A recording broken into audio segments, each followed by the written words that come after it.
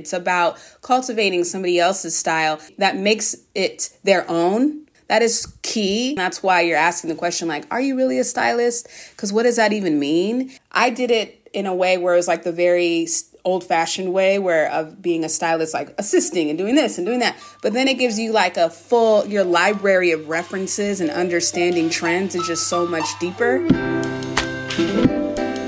My name is Jeremy Kirkland, and this is Blammo. My guest this week is stylist Jasmine Benjamin.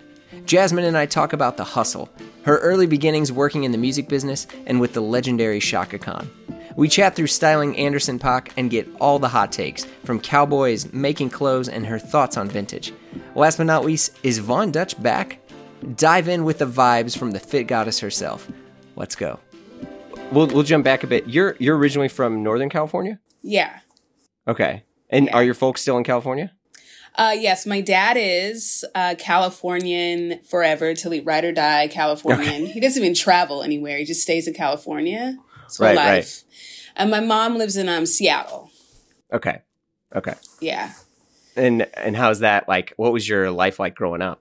Well, in Northern California, it was like for real, like an actual, people like to use the word hippie, where I'm like, but your parents are 50. I don't really know how they're hippies. No, my parents met in a commune in San Francisco in the 60s. Whoa, wait, hold on. Are we talking like Haight Street Deadhead stuff? Yes. Oh, that's awesome. Yes. Like friends with Jefferson Airplane, friends with like Bob Dylan, friends like those. My parents were in it for real. I know. Wait, okay. Yeah. Answer me this. Like, when did you realize that was cool? Because I feel like when you're a little kid, and maybe this is just me, I don't think I like thought my parents were cool until I was way older. And then I'm looking back and I'm like, dang, like, I wish I would have, why was I ashamed? You know, like, so when did you figure that out? Late 20s. I was like, late 20s. I was like, whoa, my mom is that woman. Wow. And my dad is that guy. And so many reasons why I'm the way that I am, because they're so cool. But they were so cool always. So I was like, I'm going to be preppy. Oh, wait, hold on. Wait. So wait, what was that like? I'm like, I'm going to be preppy. I'm going to wear Gap. Why do my clothes always smell like incense? It's just the worst. Like, my parents smoke weed. I'm not going to smoke weed. Like, It was just no. I was like, I'm going to be straight-laced. Yeah. And then you turn into them and you're like, why did I deny all that? I know. I feel like that's hit me more than ever recently, into which I'm like, oh my gosh, I'm my dad. I'm doing all these things that my dad did. But yeah, like when I was younger, I mean, I feel like every single person, no matter what their parents do, good or bad or whatever, they're like, I'm going the other way. Mm-hmm. I'm going, you know. Totally. That's so gnarly. Totally. And my mom, she had even more of a colorful life than my dad. Because again, my dad's from San Francisco. Right. Very proud of being San Francisco. My grandparents are from San Francisco, or my grandmother is. So he's just like, we're San Franciscans, like, till we die, you know? And then my mom is like, I'm from New Orleans. And she's like, I just traveled to San Francisco because that's where everyone was going in the 60s. It was like 1961. And she's like, and I knocked on the door of this commune. It was your dad who answered. And I was like, ooh, your dad was so hot. And they lived in the commune for a long time, like 6 years, maybe 7 years. And it makes so much sense. And I used to always be like, why is one of your best friends like 20 years younger? And it was just like, well, that's how it was in the commune. You were friends with 12-year-olds. It was just, everyone was one. Right. Yeah. And my mom's stories were just, my dad was just so enamored by my mom because she was like the coolest woman ever. Super cool, like cool style. Everybody liked her. And she had stories like, you know, she had like is it dating the right word? Maybe she had a tryst or a date. I don't want to say tryst. My mom's going to be mad about that. But a date with Jimi Hendrix. So my dad is like, super enamored by my mom because he's like such a music head and would go to all the shows at the Fillmore and in the park in San Francisco then. So all the rockers, you know, like the Rolling Stones, who'd be there at the shows as a young kid and collect those posters. You know, those posters that are crazy? He has like 30 of them. Perfect condition. That's got to be worth like hundreds of thousands of dollars. Yeah. And he won't even let me have them in my house. He won't. He just has them in a trunk. Those are his glory years. He won't let me have that. He doesn't give me his clothes. Those are his glory years. But yeah, they really did that. And then they told me that, cause I was like, well, why am I not from San Francisco? You know, more interesting than this little town I'm from. And they're like, well, San Francisco got crazy in the 70s, like because everybody in the whole country and the world wanted to live there because it was the place to be. And she's like, people were doing acid and acid got really bad. It wasn't good anymore. And people started being really crazy and it just wasn't a place for kids. So we moved you to the country. And where was the country? It's rural. It's just like, it's called Lake County, which is by Ukiah and Mendocino. That's where all the weeds grown around there. And it's just like, I don't know, like 20,000 people, maybe. Oh, 20,000's a lot. Maybe. I don't know, though. Might be less. 20,000 is it? I don't know. Is it a lot? Well, okay, here's a barometer if you wouldn't mind sharing. How many people were in your like high school graduating class? Okay, well, that's the thing. I moved to Seattle for my junior high and high school. So there, I mean, my elementary, I don't know, but it wasn't a lot. It had to be like 20 people, 30, not a lot of people. Yeah. So then you have your sort of like teenage years in Seattle. Mm-hmm. And what was going on up there? That's a pretty big transplant from rural California to Seattle. I know. And when I was so happy when I was super young in the country, we had a garden and chickens and everyone was barefoot all the time. And it was just better. It was just better when I was little. My mom, they're just smoking weed and it was the life. It was the life. But then what did your folks do? Well, my dad is an antique furniture refinisher. I know. Who has that job anymore? I know, because he was when he was younger, he was an iron sculptor. And he was apparently incredible. I believe this though. And my mom was like, but your dad, then we had your brother, because my dad was young. I think he was like 21. My mom was like 27. Okay. Yeah. Commune ages are just, it doesn't matter. I'm not kidding. Cause they're like, our best friend was 12. And I'm like, wait, what? It's just, so he was like, I have to get a job and take care of the family. Cause even though they're hippies, I mean, I can imagine if you grew up in the 50s, your whole level of responsibility in adulting is much younger than how our generation is. So he's like, I have to get a job. So he just taught himself to be an antique furniture refinisher. As one does. Yeah, from books and studying and started doing it and really liked it. And he's had that business for 40 plus years. I'm not even kidding. God bless him. It's put me through college. Yeah. Yeah, he loves it. He loves his art, it's a craftsman type of job. He loves it. Oh, wow. His business. Yeah, it's his business. And one more thing about this, country living, the house that we lived in was this crazy house. It was like, it looked straight out of a real Western ghost town house. It was like built in like 1850 something. So the front of the house was probably either a grocery store or a diner. And the rest, the back of the house was the house where you lived. Oh, all right. So the front literally looks like, it's square and it looks like some old timey, straight out of like a Western. Was it being used as that though? For that, yes, it was. At some point it was a diner and another point was a grocery store. The front, just the front, which is the business part. Then you walk through a door and the rest of the house is a house. And the other side of the house is on the other block. That makes sense. It's like in the middle of this block. Like one street is here, this highway, and the other one is a different street. Okay. Right in the middle. Because my dad, I guess he loves the Western and that aesthetic. So that's where his business is. And he just loves that building. It's really, yeah. And then what was your mom doing? My mom's a preschool teacher. There you go. Yeah. So Salt of the earth. Yeah. I know, totally. So that was fine there. And then moving to Seattle, my parents split up and my mom moved to Seattle with her sister, where her sisters lived. And that was like culture shock. I mean, that could have been New York to me. Yeah. It was like the city and cousins and, you know, way different, all these different kids in school and city buses. It was way different. Because you were probably up there like maybe little post-grunge movement, I guess. Oh, yeah. And I'm so glad about that because I have a brother who's 10 years older and he's really cool. Like he's a cool guy. That's awesome that you're into your brother. Oh, so he's the coolest. I don't even know. I feel like that's probably why I'm a men's stylist. A part of the reason. The coolest style. And he was very much into that post grunge movement. Mm-hmm. And so, and like there was like a really strong hip hop scene up there for a little bit in that time. I got that last moment, I feel, of it. And I just want to do everything that he did. So I was just like, you're listening to Stone Temple Pilots? I'm listening to Stone Temple Pilots, you know? Made fun of my cousins. But nice.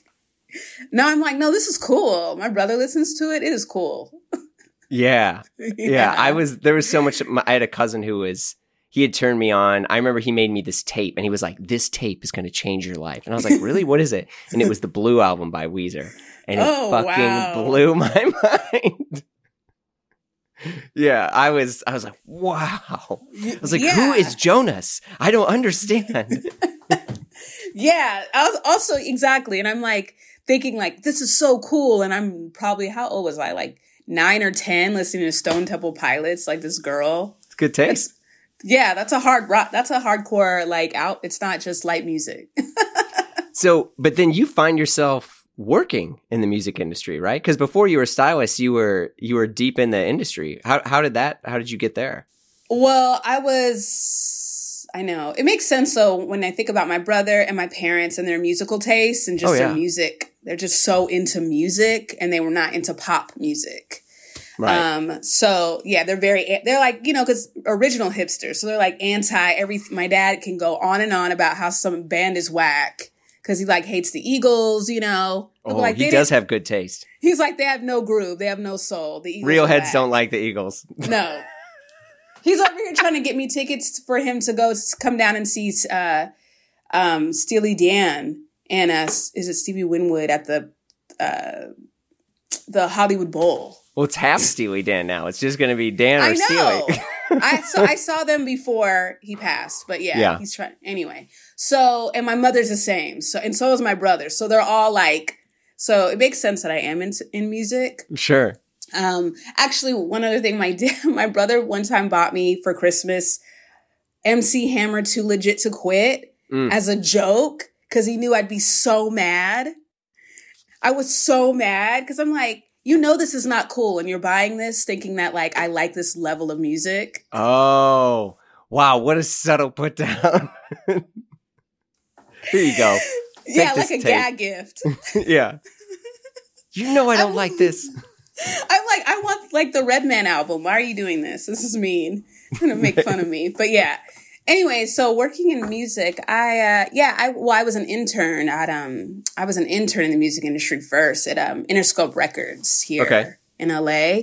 I went to fashion school here and I was like there's got to be more. It's because it's not no diss on FITM. I learned a lot, but it's not like Parsons or FIT where there's all these like really cool people. It's different. It was different here. It's what school is it? The Fashion Institute of Design and Merchandising. Okay. In Los Angeles, which is the fashion school here on the West Coast.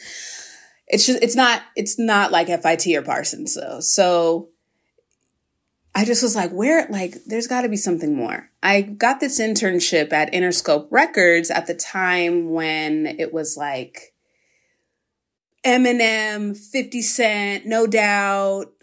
So Jimmy was there at the time, right? Jimmy was there. We would have meetings in Jimmy's office. The interns would. He would play us new music. No Doubt, yeahs, like all of that. NERD. It was a golden era for sure. Mm-hmm. Then, and I was interning But I didn't even realize when I was interning for this major boss in the music industry. This woman, this executive. Her name was Ashley Fox. And she was just this amazing woman. And she would come in every day in like baggy men's like hip hop clothes and diamond earrings. I remember that. And I'd be like, this is who I'm just so afraid of her. I was so afraid of her. I could barely answer the phones. I was so afraid I was going to mess up all the time. And I was afraid of her assistant. I would just go and what was I doing? Like getting her iced tea, making copies. But during that time, being an intern was a big deal because people were competitive. They were trying to get in there. I don't even know how internships are now, but back then it was serious. Well, I feel like right now it's because I worked at the Beggars Group, and we had a bunch of interns there, and there was different levels of it because initially it was interns and you were kind of unpaid, but you got to do everything, and it was kind of, I don't know if this is good or bad, so I'm not commenting on that, but like it was kind of like survival of the fittest. You work as hard as you can, and then you'll get something. And there was a lot of people that were at Beggars that had started as interns and had worked their way into like pretty great roles. And but then it turned into they had to start paying them, which was fine. But because of that, I felt like there wasn't a drive with some of these interns to do it. And and so people just showed up and did it. And I remember, because at least, I mean, I'm sure this was at the case with Interscope. If you were there, like you were all involved. Like it wasn't like, oh, you stay here. You're the intern. You can't speak unless spoken to. Like you're in those meetings. You get to listen. You get to hear. You get to participate in that, which I think is really empowering. But, it is. You had to prove yourself though to get to that level to participate. You still have to prove it. So I was just like nervous for months because I was like, I'm not doing anything right. I don't even know how to answer these huge phones. Okay. Like I'm lost. And artists are coming in the office and I'm like nervous and trying to be cool, but trying to be professional, whatever that means. And it was very dog. Like assistants aren't teaching you how to be good intern because they don't want you to take their job. Yeah. So you're just on an island. And the woman I was working for was the vice president of urban music at Interscope at the time. Okay. And she just finally one day I just decided to speak up. I was so nervous all the time coming in there. And she's like, I'm handing over these photos, this photo shoot. I'm handing them over. Back then they were printed out. Had to hand deliver to her. And she's on the phone and I'm like, I just remember looking at those photos and being like, these photos are terrible. Like, I don't even have a car. I'm taking the bus to get here. Somebody styled this and I'm just poor in college. It's not fair. And I'm feeling this way. And I just was like, these photos are not good. And she was like, wait, what did you say? I'm like, nothing. She's like, no, what did you say? I'm like, these photos are not good. And I take the bus. And she was like, oh, is that how you feel? She speaks now.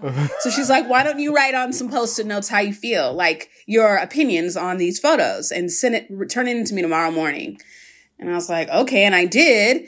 And then she was like, she told me to come in her office the next day and she's like, come in here. And I'm like, yeah, am I in trouble? Am I fired? She's like, no, you were on point. So I'm going to have you sit in some meetings. There you go. So then I was sitting in meetings. I'm like, now I'm here and I'm learning all this. And she would ask my opinion. Some people would be so mad because it'd be like this intern. And then she flew me out. She wanted me to help her develop this artist at the time. I don't even know if Olivia was on Candy Shop 50 Cent song yet, but maybe I don't remember. Oh, but damn. She's like, why don't you tell me what to do with this girl? Like, put a presentation together. FIDM did teach me how to put presentations and mood boards together, I will say. But that's when you had to cut them out from the magazines. Yeah. So I worked on this, and she was like, this is so good. I want you to pick out hair, makeup, and glam. And I'm like, okay, at this point, I have never been on a photo shoot. I never styled anything. I do it. She flies me she told me I can come to New York, but I had to get a plane ticket, but she would get me a room. I went to New York. The photo shoot was with Jonathan Mannion. And I'm just there on the shoot watching everyone terrified I did not talk the whole time. And the artist was like so nice, but she was like, are you a mute? You're not even, I was just so nervous. I remember it was a day between me being in New York and the shoot, and I took a train to go to Philly to watch Tribe Called Quest perform at the Electric Factory in Philly, I believe. Yeah. But yeah, I was like, but that was, after that, Ashley was just like, this is what you're going to do for the rest of your life. You are so talented. You could be the next, like, Andrea Lieberman. You have a real eye. You need to do this. I was like, okay. Oh, so, damn. Yeah. So how did you, I mean, what eventually put you off on your own? Well, those internships, you call it, you have to be doing them, like, basically you have to be in school. Mm-hmm. So you have to get some kind of college credit, and it was over. And I remember, like, I was done with school and I'm like, I'm now taking a community college class to keep this internship. Like, what am I doing? Oh, right. Right. And I was like, am I going to really work in like in an executive position in the music industry? Like, that's not really what I wanted to do anymore. So I was, working at retail stores. I worked at, Kitson, when Kitson was the store in the early 2000s. We would close Kitson. it down. Yeah, we would close it down for Paris and Britney Spears, and The Rope would be outside. And oh, hell yeah. I was there then. I was selling all that tacky stuff. The Ed Hardy, Von Dutch, Tinkerbell, Cashmere. I was selling all of that. Okay. Yeah, I want to sidebar for 1 second. Yeah, uh-huh. Are Von Dutch hats cool again? They are. Damn it! It's a resurgence, right? Okay.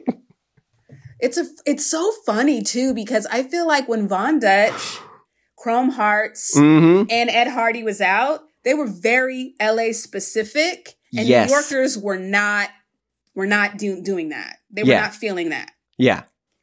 Now, all the East Coast people, that's what they're like, so into Chrome Hearts. And I feel like Chrome Hearts was a joke that was said so many times, people didn't know if it was a joke anymore, and now people just like it. Like, no shots of Chrome Hearts, but like, I don't get it. Like, I respect people that like that's their vibe, fine, but like, that's not my vibe, and I can't pretend that that's it. I mean, I saw that like Chrome Hearts announced a Drake Bentley.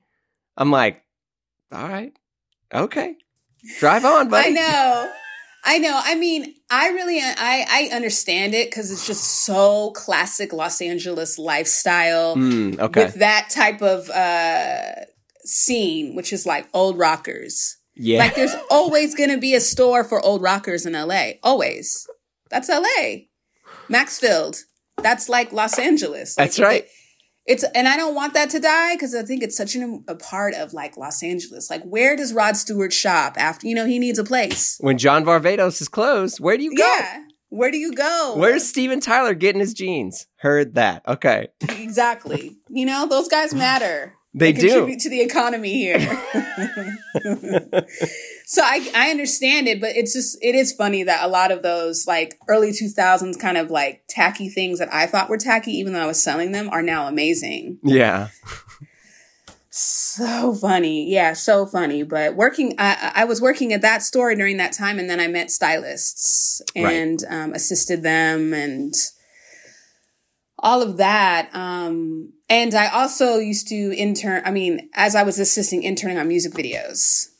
There you go. Like Chris Robinson and... Mm-hmm. Oh, so you got like I think in the best way, like a very sort of traditional, like slow climb where you get to see all that. Because I feel like, and this is the stuff now where I'll meet someone or whatever. They're like, oh, I'm a stylist. And I'm like, okay, but like, are you? Or do you just like put that on your bio? Like, you got to actually know how to dress people, how to, make someone feel more like themselves. And I think the thing that I learned is like, so I was a stylist for a bit for a few different actors and stuff. And I realized that I was really good at dressing myself, and a good stylist knows how to dress themselves, sure, but also the other person.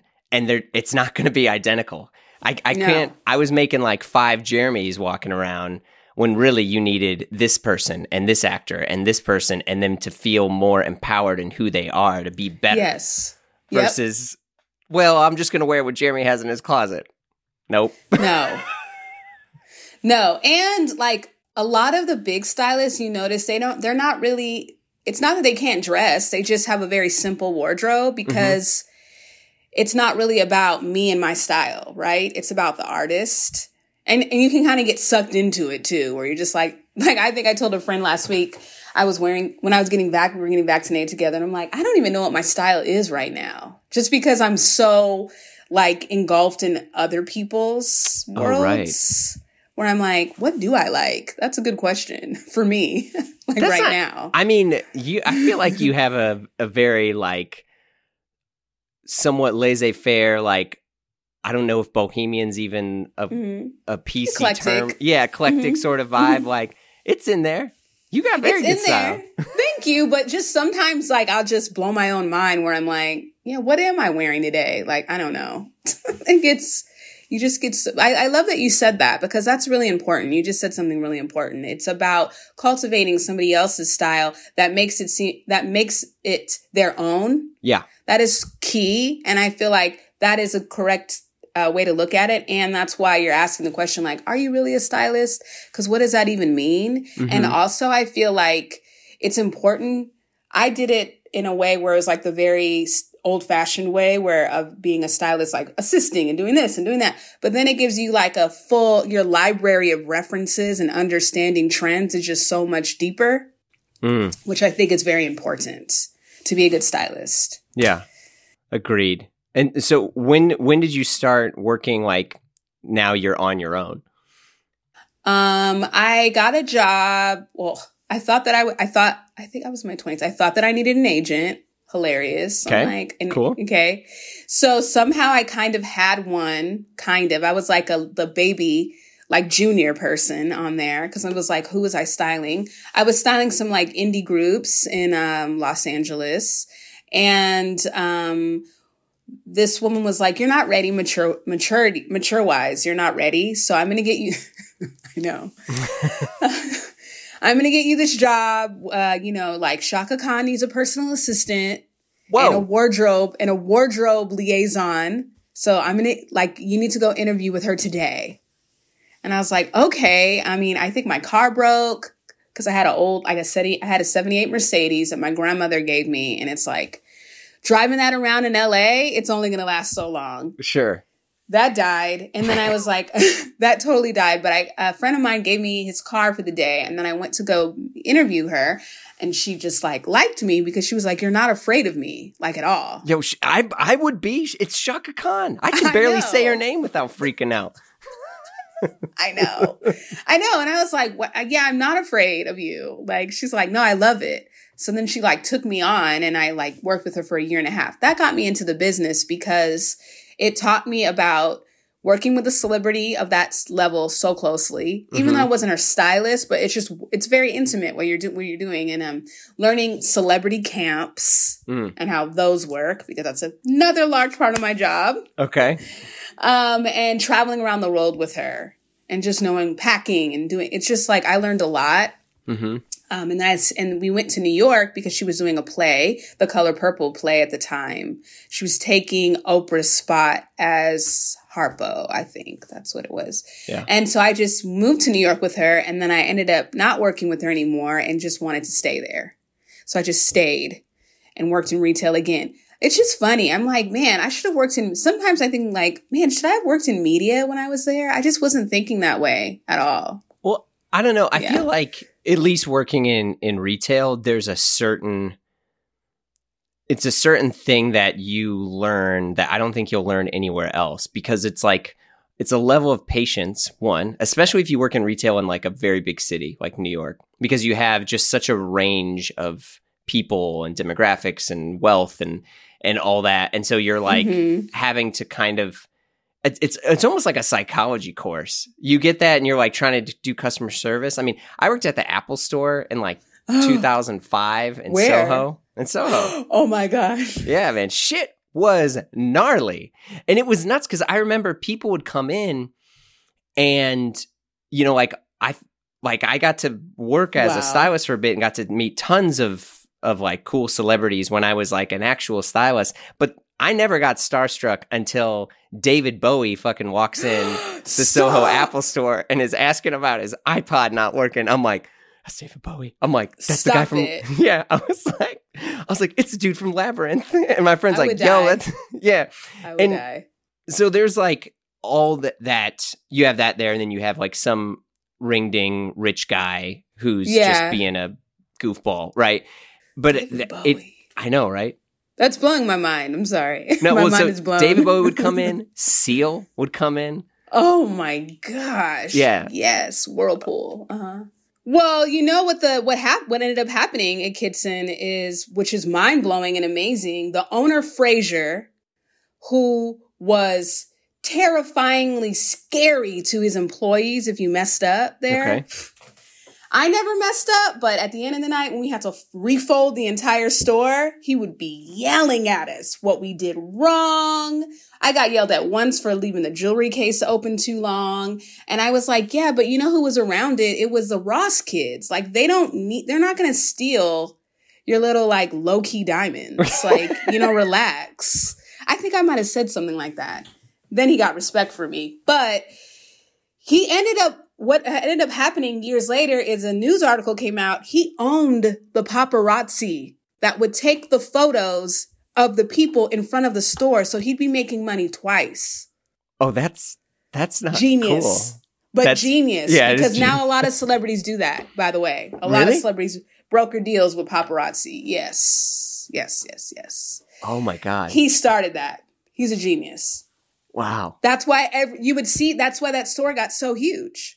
So wait, do people actually, and you don't have to comment on this or not, but like, do people that like aren't huge hire paparazzi to follow them around to look huge? Or is that a whole other game? I don't really know too much. I can't even speak on that because I don't know too much about it. But I do know there are celebrities who are, they're calling the pops to come and take photos of them where they're at. But that's have to be at a certain level so they can sell those photos for a certain amount of money, or it's not worth it.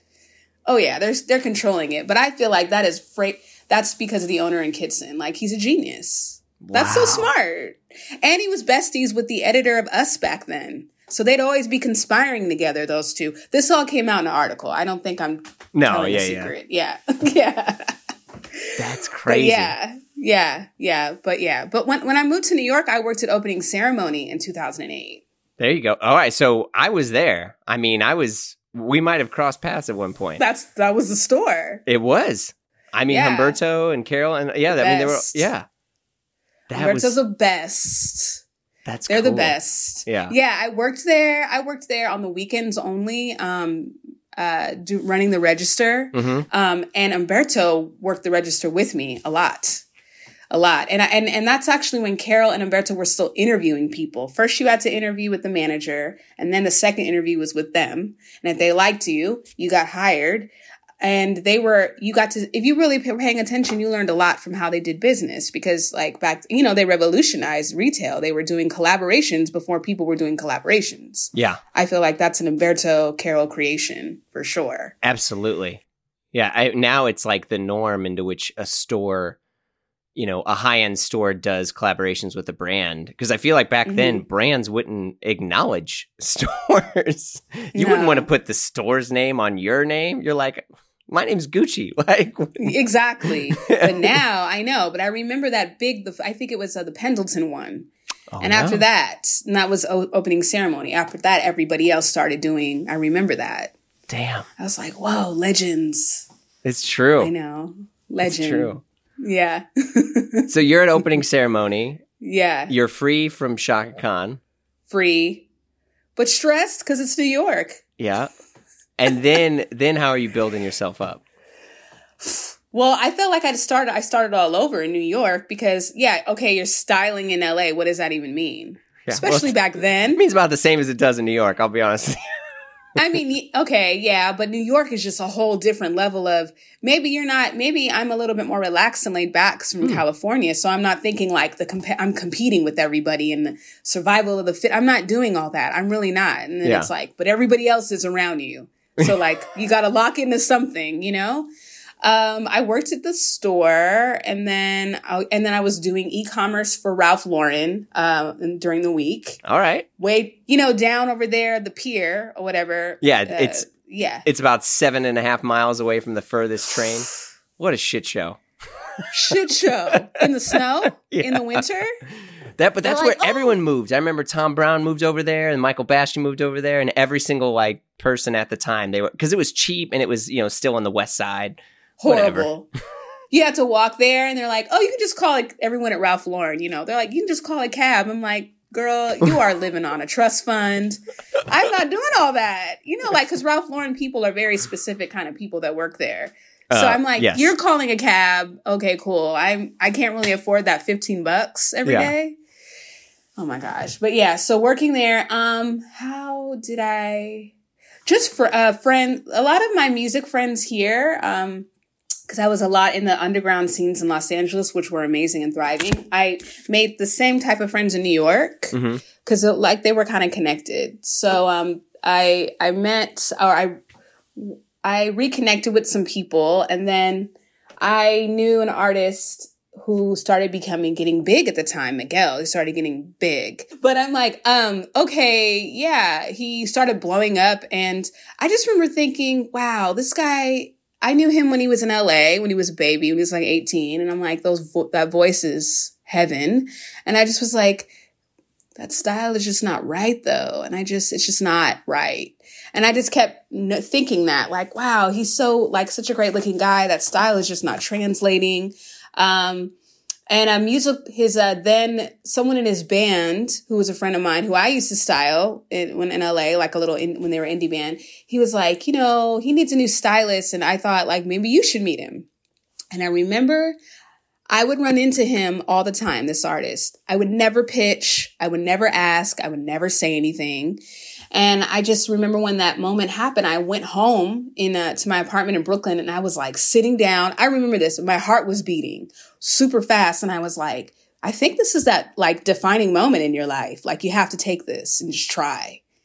Because you always wanted to work with an artist who needed a rebrand. I always wanted to do that. And that's how I wanted to start my business. And so I was like, okay, I'm going to have that meeting. I didn't have that meeting until way down the line, 6 months down the line, but we clicked. And then from there, I just started working with him. And I remember it was my first big job, first big client. He's working on his second album, Kaleidoscope Dream. I look very young for my age. Back then I looked super young, which is a gift and a curse. And in business, it's really hard because you're already a woman. And then 2, you're looking like a little girl. So people are not taking you as seriously as maybe you are trying to present yourself. Cause you just have young energy. And I remember his manager being like, listen, he keeps hiring his friends to come and do these photo shoots. And then he's showing up with no clothes, and I have to take care of my artist, and I have to make sure that he's all right. So I'm going to let you do the shoot. My first gig with him was an album shoot. That's how crazy this was. Oh, that's his album shoot. Okay. Yes. Yeah. And I was just like, you just got to do it. And, as a stylist, it's all about your connections and resources and blah, blah, blah. And so it's you got to really hustle. And it's not like you're just going to call Dior and be like, it's my first time styling. Can I get these? It's hard. It's hard. So, she was like, I'm going to have another stylist do this with you. And I was like, I understand. And I remember going home and be like, okay, because I was definitely annoyed, but my ego, I was like, don't get mad, because you have to understand this is business. She's taking care of her artist. That does not mean you can't beat this person out. Yeah. And I remember coming to the shoot, and I had 2 racks of clothes, solid racks though, edited perfectly.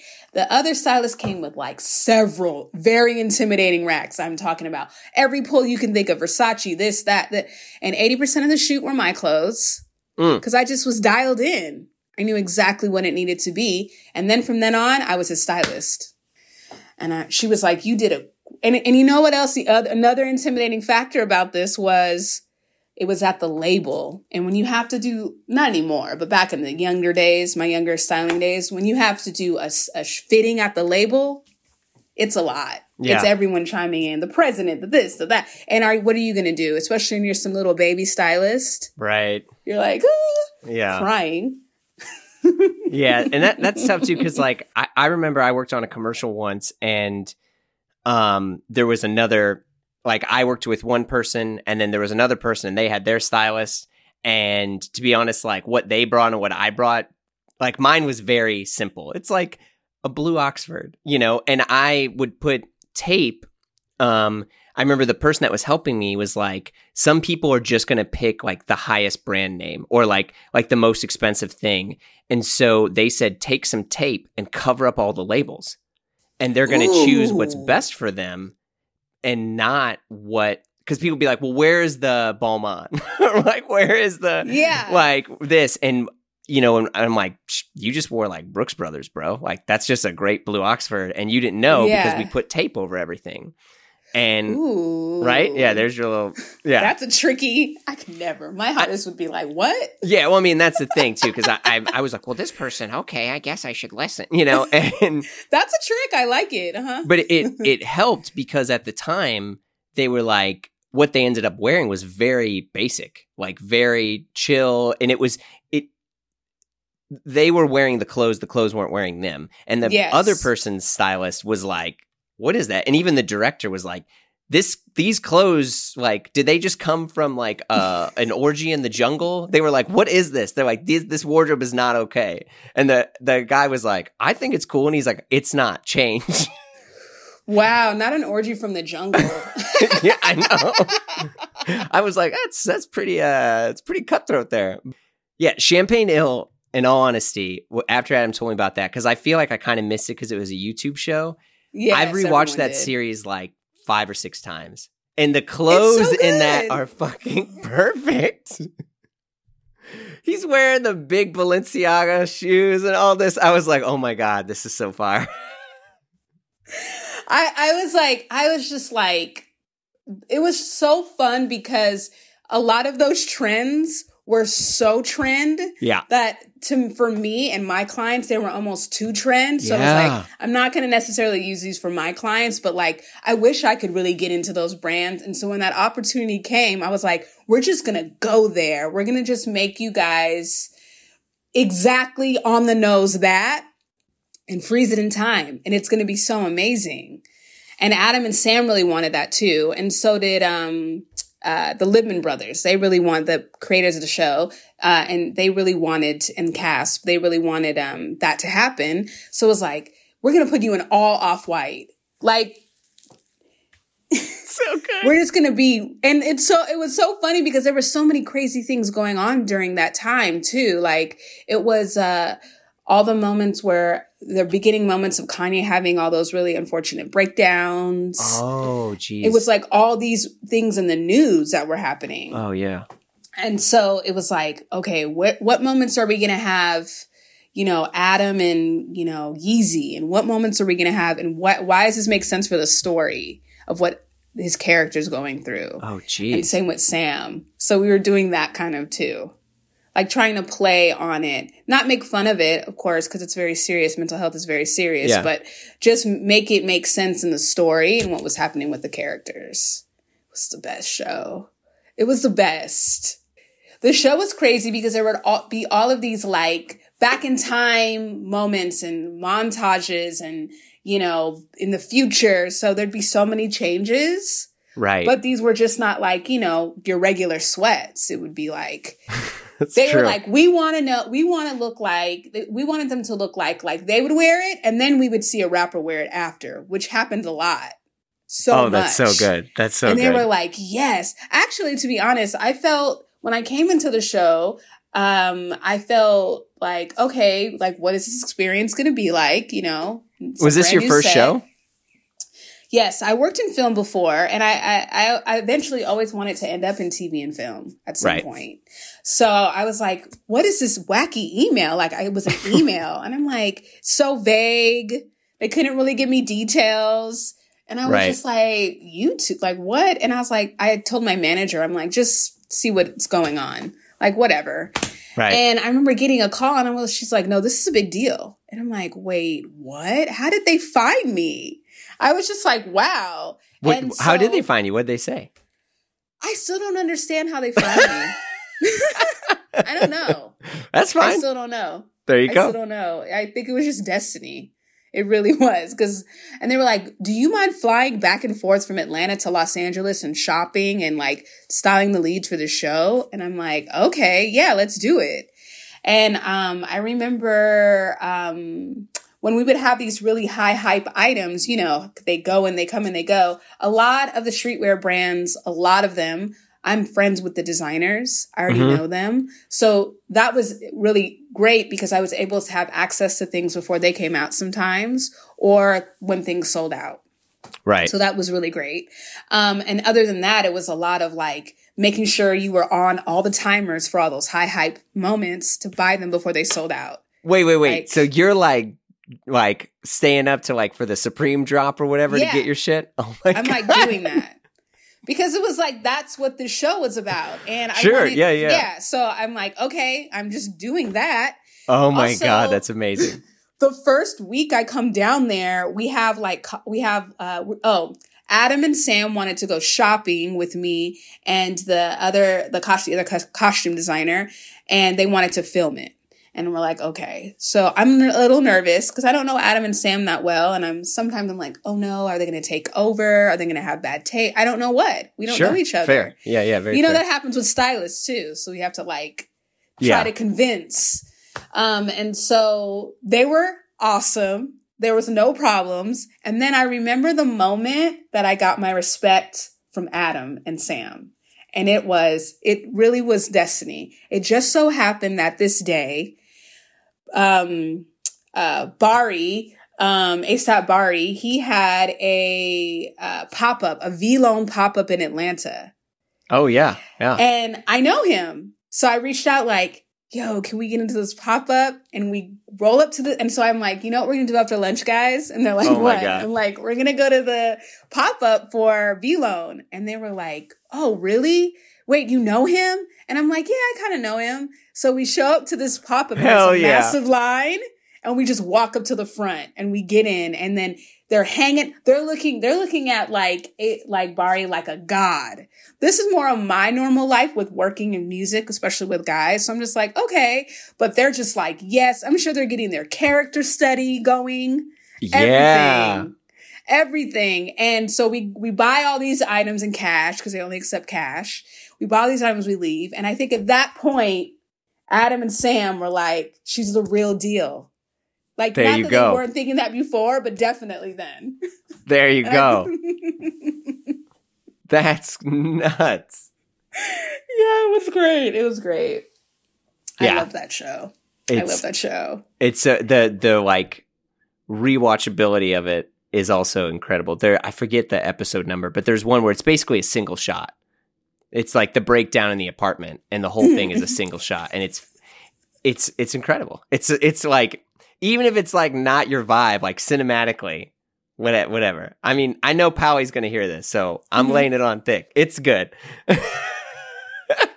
It was just great. I know. And it was just it was great because we would have moments where the studio, when you do it like a TV show, it's way more people you have to report to than when you just style an artist. Because an artist, eventually, when they're big enough, they're just like, no one else is going to say what I'm going to wear. I'm going to wear what I'm going to wear. And that's it. Right. But with the TV show or film, it's like studio heads. And then it's so many people that have to approve. So every day when you send in the fitting looks for the scenes, everyone has a comment.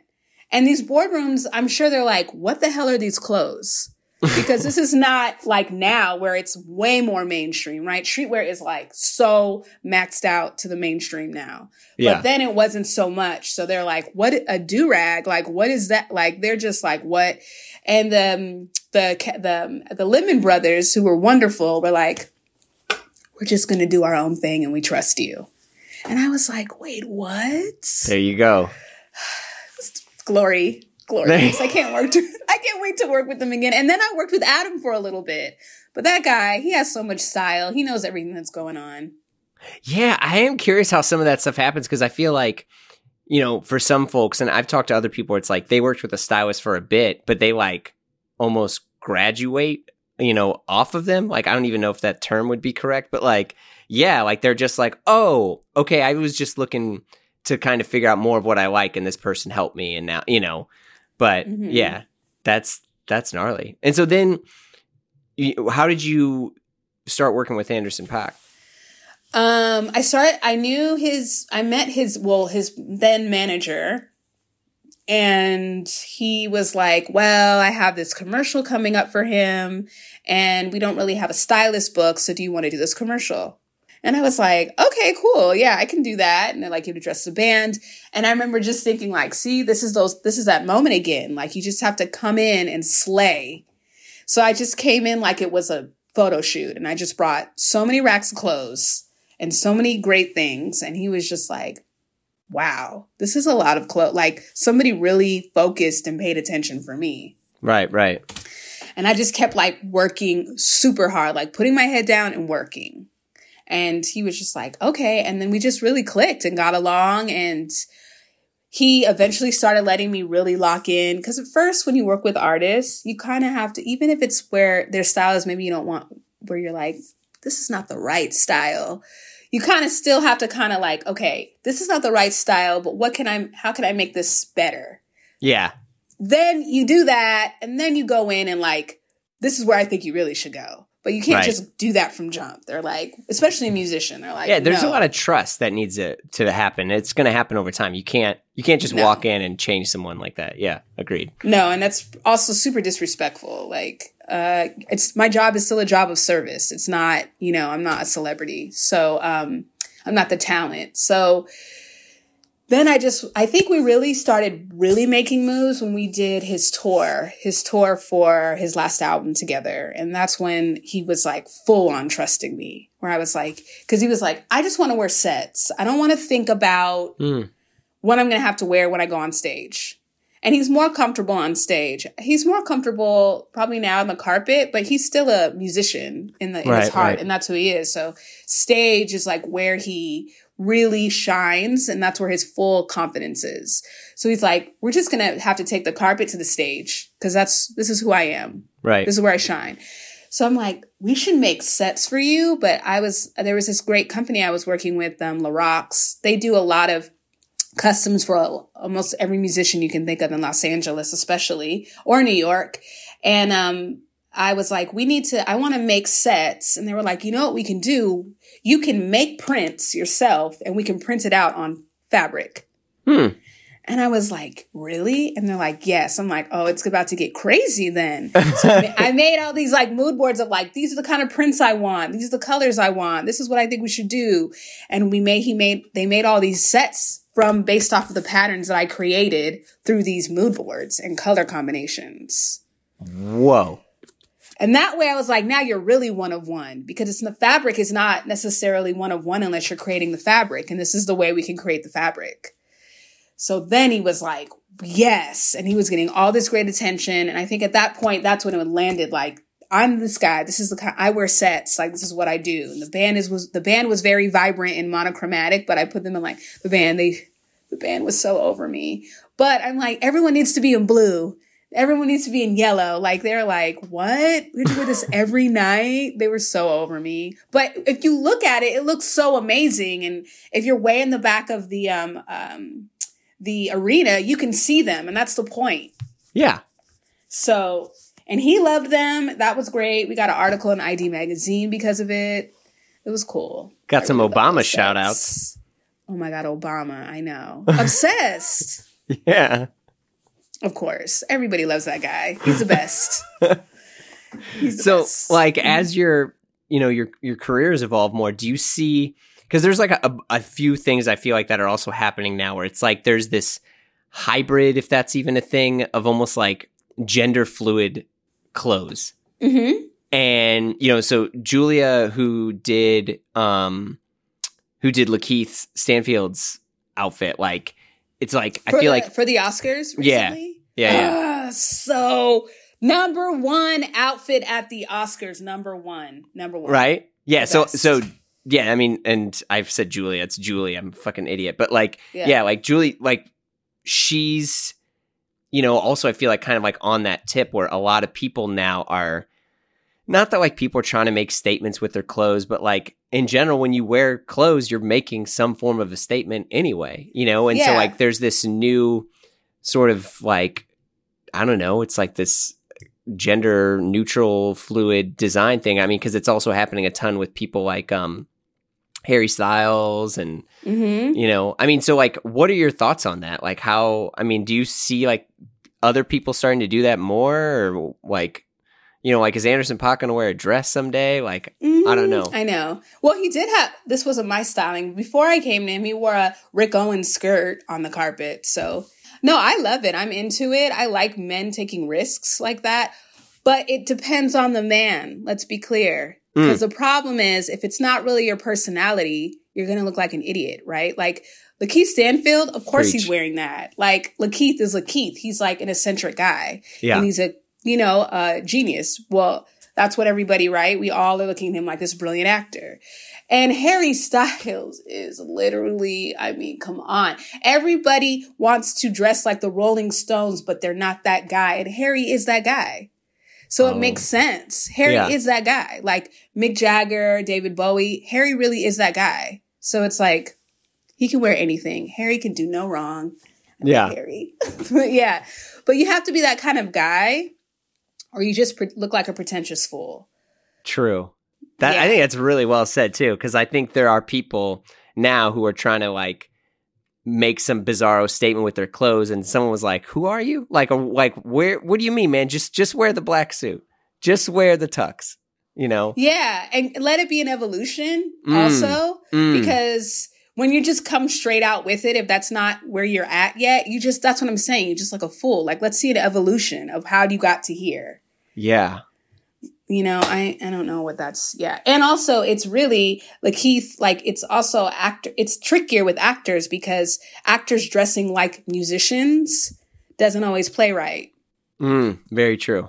Right? Because studios are looking at you, and then you want to look a certain way because there's art parts, I'm sure, like and directors looking at you, but you have to be a special kind of guy. Like Lakeith, Johnny Depp, Brad Pitt. I know, right? Certain kind of guy. Robert Downey Jr., even Robin Williams, who's a later GOAT. Not everybody sees that he's a fashion GOAT now. Yeah, what's been cool is his daughter has actually like commented on like stories about where the late Robin Williams had gotten some of his clothes, and actually like spoke about it, because people were like, yo, like, how is he wearing that? Like, where did he get this like Issey Miyake, and his daughter like did some tweet thread ages ago and was like, this is where he got all these things. This is where he got into it. And because like in the past, I think at the time, with what media interviews were, people weren't really like, so why are you wearing that sort of stuff? And also when he did larger public appearances, he wasn't, I know there's that night openings Instagram that had the photo of Robin Williams at the Flubber premiere, and he just looked sick. But it's like, but that wasn't always, I don't know. Mm-hmm. Oh, I need to look that up. Yeah. It's good. Who are like some of the designers that you've been into recently? Oh, I'm ready for you, because this question always gets asked, and I am always like, it's like, you know what it is, but when someone asks you, like, what's your top 3 favorite rappers? You're like, I don't even know, but you do know. So I wrote some notes. So I can prepare and make sure I had some little. Okay. I love Wales Bonner, of course. Oh. The best. She does no wrong. Neither does Martine Rose. They do no wrong. I love it all. It's so great. And I would put like some Wales on Anderson too. Right. So good. Like, I love, there's this brand, and it's a small brand, but it's a wonderful brand. Ernest W. Baker, get into it. It's so good. Like, it's so good. It's men's tailoring and like retro, but it's like really specific. Like, I feel like the last lookbook they did, it was kind of a nod to kind of a serial killer vibe, but so good. If you look up, you're going to be impressed. He's really great designer. This one is so good. Like, and he does a lot of like flared pants. I'm very into flared pants right now. I love the like 70s vibes that are coming back. I mean, this is the guy. Oh, okay. But he does like late 70s, early 80s, which is a really special style time, in my opinion, that I reference a lot. It's just so good because it's like, it's gritty and it's just intense in a really specific way. That's what I think he captures. I love it. He's from Portugal. I love, of course, Dries. How can you not love Dries? Yeah, Dries, I feel like you can't like clothes and not like Dries. Yeah. Especially men's clothes. Come on. Yeah. Like the best. I love, Hader Ackerman, but specifically Hader Ackerman's first men's collection. Incredible. Oh, wait. So was this the stuff when it was like the heavyweight velvet hoodies? The stuff that like Kanye wore at the very, very early? That was maybe his second one, but it's still in that, yes. Heavy velvet and lots of, like, I want to say it's a silk kind of taffeta, like the crunchy fabric. Yes. Jewel toned. Yes. I was buying that then for sure for Miguel. It was perfect. Yeah. Very like, kind of like piratey, like a Parisian pirate. Yes. Yeah. Loved. Pirate style, I feel like, is definitely a vibe I'm starting to see more, where you're like, okay, there's like a silk sash as a belt. All right, I'm into it. You know? Yeah, like I'm okay with the blouse. I know, for sure. I know, but again, a specific man is able to wear that. A specific man. Yeah, and obviously I love Elder Statesman too. I mean.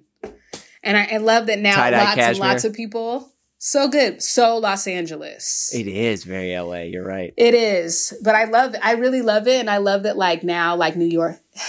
Let me just take for a moment, take a pause where when I lived in New York, I would get thrashed. Oh, you're from LA. You're an LA girl. Oh, LA is. Now all these New Yorkers in Los Angeles right now. Mm-hmm. Mm-hmm. Understanding why Los Angeles is amazing to live and adapting to the actual style. It makes me laugh. I'm like, remember when you used to make fun of me so hard? Like, a lot of LA style hasn't changed. It's always been this way. But I'm glad you figured it out. I love you still. It's true. All my New York friends live here now. Like, almost all of them. Yeah, because there's space, better weather. You can, you go to Erewhon, you can still spend all your money. I mean, it's a vibe. Now they understand why we wear Vans all the time and flip-flop. It's relaxed. Yeah. It's funny. But I also, how can you not love, of course, Hedi Slimane, the Saint Laurent years? I mean, what is better than that? Well, with all due respect, I believe that Saint Laurent is still hanging on those years. And that's no shots to them. They're just like, well, it's still working. Let's keep it up. Yeah, it's not the same, but it's still working. Yeah. I mean, love it. I would be in Saint Laurent so much when those early men's collections would drop. Because at that time, there was not a lot of like bold fashion for men at that time. And I remember being like, okay, I want like this artist I work with to be in high-end clothes, but I don't want it to look like some stuffy. It needs to be like sexy and bold and this and that. And we were making clothes before Hedi came up to Saint Laurent. We would make a lot of like punk suits and this because it just wasn't there. Yeah. And then when he dropped, it was like, now it's on. We're buying all this stuff. We're getting crazy. And now it's like so many great choices for men's fashion. I love it. Yeah. One of the things that like I've really been into more lately is like cowboy stuff. Like I bought cowboy boots and I got a cowboy belt. And maybe it's because I've like been going through my dad's wardrobe, who was, born in Texas and stuff. But I'm just like, I want to be a cowboy. Yeah. Put a little blazer as well. Yeah. Good. Yeah. Like that's the vibe. Like, especially that is the vibe. Like old, that was like workwear style shirts that were like heavy twill. That's, with like two pockets there. the collars were like pre-starched and longer, so they were like designed to be flat and worn on top of jackets. Yes. I mean, there's like this sort of 70s vibe with the cowboy influence lately that I can't escape from. It's so good. Yes. You know, like there was this really great, like a couple months, was it a couple months ago? Maybe last year. Or maybe it was It's all been a blur quarantine. Yeah, but La Mer made this beautiful brown, very 70s cowboy-esque suit. Oh, okay. It was exactly what you're talking about. And it was like the perfect shade of brown too, because it was a little bit faded. It definitely seemed like there could have been a little sheriff, you know, right underneath that. French people do cowboy really well. French people do American cowboy really well. Yeah. French people do Los Angeles style really well. That's true. Again, Saint Laurent, Hetty, all that is Los Angeles. Let's just keep it real. Yeah. I mean, well, everyone's also moving there, and like, even because for a while, what was like, Hetty was only showing in LA, right? He moved Saint Laurent to LA. He moved Saint Laurent to LA. Now he thinks LA is over, but whatever. I know, of course. He's an early adopter, so he's like, LA's over. Everyone's moving here. It's not over, but the style, yeah. I'm like, this is all Los Angeles. All the surfers, all the skaters, all the underground little rock scenes. It's like LA boys. Yeah. Live at the Largo. Yeah. I went to, he did his final show here. I went to that show at the Palladium. Oh, damn. Special. That was a cool time. I really loved all that. Ugh. Oh, and also one more brand. I love Casablanca. Do you get into Casablanca? I don't know if I'm familiar. Get into it. It's good. It's like Monaco in like the 60s, and the designer is Moroccan, I believe. Oh, snap. Yeah, I just looked it up while we were... that's really good. Damn it. Really good. Bold colors. Yeah. Really good. Beautiful. Really good. Beautiful clothing. It looks like beautiful clothing right out of a great stylized 70s film. Yeah. Or 60s film. It's great. It's so good. A lot of suits I was getting very inspired by for 70s suits for Anderson was Trouble Man. Trouble Man is blaxploitation film. The suits are so correct. Like, they're super serious. Oh, damn. That's a good one to look at for, and color combinations, too, from that time. Oh. Films are the best. Yeah, the other one is any Jacques Demy movie. So, like, Umbrellas of Cherbourg, which is, I mean, it's all in French. But I think it is late 60s French. In Cherbourg, right, in France, but the wardrobe in there is very like any Jacques Demy film. It's very bright colors because it's like they just started, doing more stuff shooting in color film, and so they're like, well, we're gonna show you how colorful it is, but it's phenomenal. And the love interest, the male, is I think he works at a gas station or like an auto repair thing. So he's also got this like cool sort of French workwear vibe that's in there. Amazing clothes. Yeah. Catherine Deneuve, I mean, anything that she's in is going to be top tier. Yeah. Yeah. Right. I mean, she's a star, but I know. I love that. You know, what's funny too. And I mentioned that earlier, but Patrick Ravel, it's funny because I was like, when I would work at opening ceremony, that was when he had his offices upstairs. And I would be like, oh, his clothes are so great. He was so advanced. He was. People are still catching on now. And when he was doing those, his line then, nothing looked like that. Nothing. No, I mean, he was the first person that was doing like Tevas with washed 501s and yeah, people were like Tevas, and it's like, and no, man. Socks. He was way advanced. With all the clothes and all the like kind of bizarro styles and stuff that are kind of happen, but also the fact that like you're making a lot of these things custom. Do you ever see yourself moving into making clothes yourself, like for the mass? I know everybody. Everybody keeps asking me this. It's not even funny. And now my clients ask me this. Just saying. They're like, where's the Jasmine Empire? Right? What are you going to be doing? You're going to be styling until you're 50. You need to be doing more. And I'm like, oh my God. The thing is, it's like, the problem is when you know too much. I think, I wish that someone taught me knowing too much actually is not that great. Because when you know too much, it's like, how much do I know about the garment business? Like at this point, so much. So I'm going in my mind about all of the things and the hurdles and and it's like, do I want to dedicate my life to that? Yeah, you got to sink 7 figures immediately and take massive losses for years if you're going to make your clothing company. Yeah. Yeah, exactly. And it's like, is that what I want to do?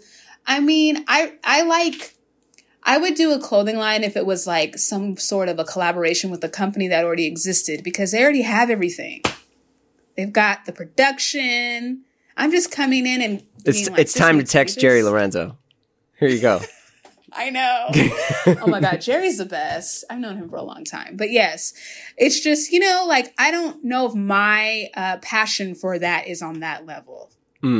Fair. It's a whole other, I think that the hardest part of any sort of thing, when you have to make like a living and pay other people off of the thing that you love to do, that in your mind you would do for free, it messes with your head.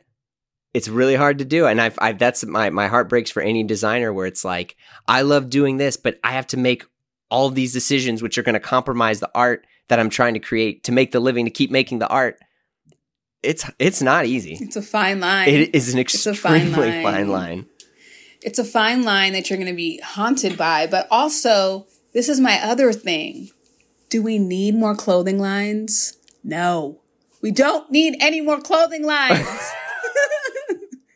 There's too many clothing lines right now. This is an unpopular opinion. There's too many clothing lines. I'm not kidding. I'm like, I love that everyone wants to have their go at being a designer. It's just like with music. Everybody thinks they're a musician now because they can have a mixtape and a SoundCloud or whatever the new SoundCloud is. It's like, do we need this many perspectives? Do we? Do we need this many, do we need this new, perspective on this Tom Ford dress that inspired you from his collection from 1990? No, we don't. This is very unpopular, but I'm just saying. Well, because here's the thing, because I think some people hear that and they may say are you telling me I shouldn't be creative? And it's like, no. I don't think that's the case. I think what you're also speaking at too, because I agree, is that the waste that's going to occur from it. Oh, no one's saying don't be an artist. And I think I didn't hear that at all. But it's like the amount of pollution, excess, waste, just like the system itself. I think, sure, more stylists, great. Find ways to express yourself and help other people, amplify who they are. Yes. But I do agree with you. I think there's some stuff out there. I don't know. We didn't need this, I'm not going to even shout out any, because that's so mean. Sure. I don't want to break anyone's dream, but I'm just so I'm more interested in, I like to make customs for an artist who has influence on a big stage. That's what I like to do. Or, in a film, something like that. Which then affects the people that are already making clothes. I mean, let's just be real. Exactly. Influencing those people. Yeah. I like that instead of mass production. And that's not really anything I've ever been interested in. And it blows everyone's mind when I say this, but it's true. It's so much. Speaking of that, there is I'm very into clothing lines that are like this, though. There's this great brand in Los Angeles called Tigra Tigra. I'm familiar. Right? Yeah. Right. So what she does is amazing because it's very specialized, it's hand-loomed, and it's not about waste. Yeah. And it's great. I just bought these really great, very old world way and old world fabrics to make these pants that I have that are and she probably only has made 10 and they're all I'm very into what's happening there and what's happening with recycled clothing. Yeah. Very into that. Maurizio Donati, who's been on the pod before, runs I mean, he does a bunch of stuff. I think one's called like Transnomatica, but then he did a company called Atelier and Repairs, which was really, I mean, he just had like vintage warehouse filled with jeans. And so they just started repairing the jeans, patching them up and selling those. And, you know. In LA? Mm-hmm. Yeah. Yep, because it's the rag factories. Yeah, exactly. And, you know, and tons of just like beautiful, classic, like military clothes that they just repaired and fixed up. Because like I feel like there's already enough. And he had said it way better than I did, but he's like, there's basically enough clothes for every human being at the current growth rate for the next like 50 years without us making any more. Like, we don't need to do that. So it's like, make clothes that, you know, or remake clothes that already exist. You don't need to. And plus, you're going to, you know, you'll help manufacture local, you know, seamstresses and stuff like that, which still exist. They're all over the place. You don't need to go to some factory that's going to pollute and not pay people a fair wage and mess up their water supply. No. And I love that it's somebody who's taking vintage and repairing it versus, this is something I don't like. This might be another unpopular opinion, but I'm filled with unpopular opinions, just to let you know. You're fine. I have to get comfortable. I have to be comfortable with you to really no, unleash you're good. them. So I don't like when people take vintage and cut up vintage and make it into something new. I think that is lame because I'm like, so you're taking the integrity of a design and recreating it half-assed because you don't have a full. That's how I look at it. That sounds. I don't know how that sounds, but so not that's repairing. How I look at it. Repairing is okay, but you're saying like creating something totally new. Is it the fabric or like the structure of it? Because I'm interested in this. It's both. It's like maybe like taking a suit and then like cutting the arms off, shortening it, maybe then seaming it, and then being like, this is a look, this is recycled. It's like, you're actually doing what you shouldn't be doing in fashion, like ruining the integrity of a design. Okay. That's how I look at it. I hear you. I agree. It's like, are we cutting up? That's like stealing knowledge from a book and I don't know. That's how it feels like to me, like rewriting it and saying it's your thought. It's okay. Yeah. Like, that's dicey. But I like the repairing of, that's great. Yeah. Putting some patches on some 501s and saying, go off there. I'm fine with that. Yeah. Right. Exactly. There's integrity in that. But yeah. So yeah, no clothing line. I don't know. I don't think I have it in me. Well, that's okay. I mean, as long as you keep doing what you're doing, it sounds like everyone's going to be in pretty good shape. Yeah. Well, I want to thank you so much for your time. This has been a ton of fun. Oh, yeah, it was totally fun. I hope I didn't bore you. Are you kidding? No, this was great. This was great. Okay. There's so many things I want to Google and look up as soon as we're done with this conversation. Oh, yay. Me too. Mm-hmm. But thank you so much. It was so good to meet you and chat with you. I'll talk to you soon. Okay. All right, bye. Okay, bye. You've been listening to Blammo. Our show is produced by Blammo Media. Theme music, as always, by the mysterious Breakmaster Cylinder. You can find us on Instagram at Blammo Podcast. And if you can't stop and need all the hot content, join us on Patreon for tons of exclusive episodes, our private Slack group, merch hookups, and all the fun in the whole wide world. I'm Jeremy Kirkland. See you next week.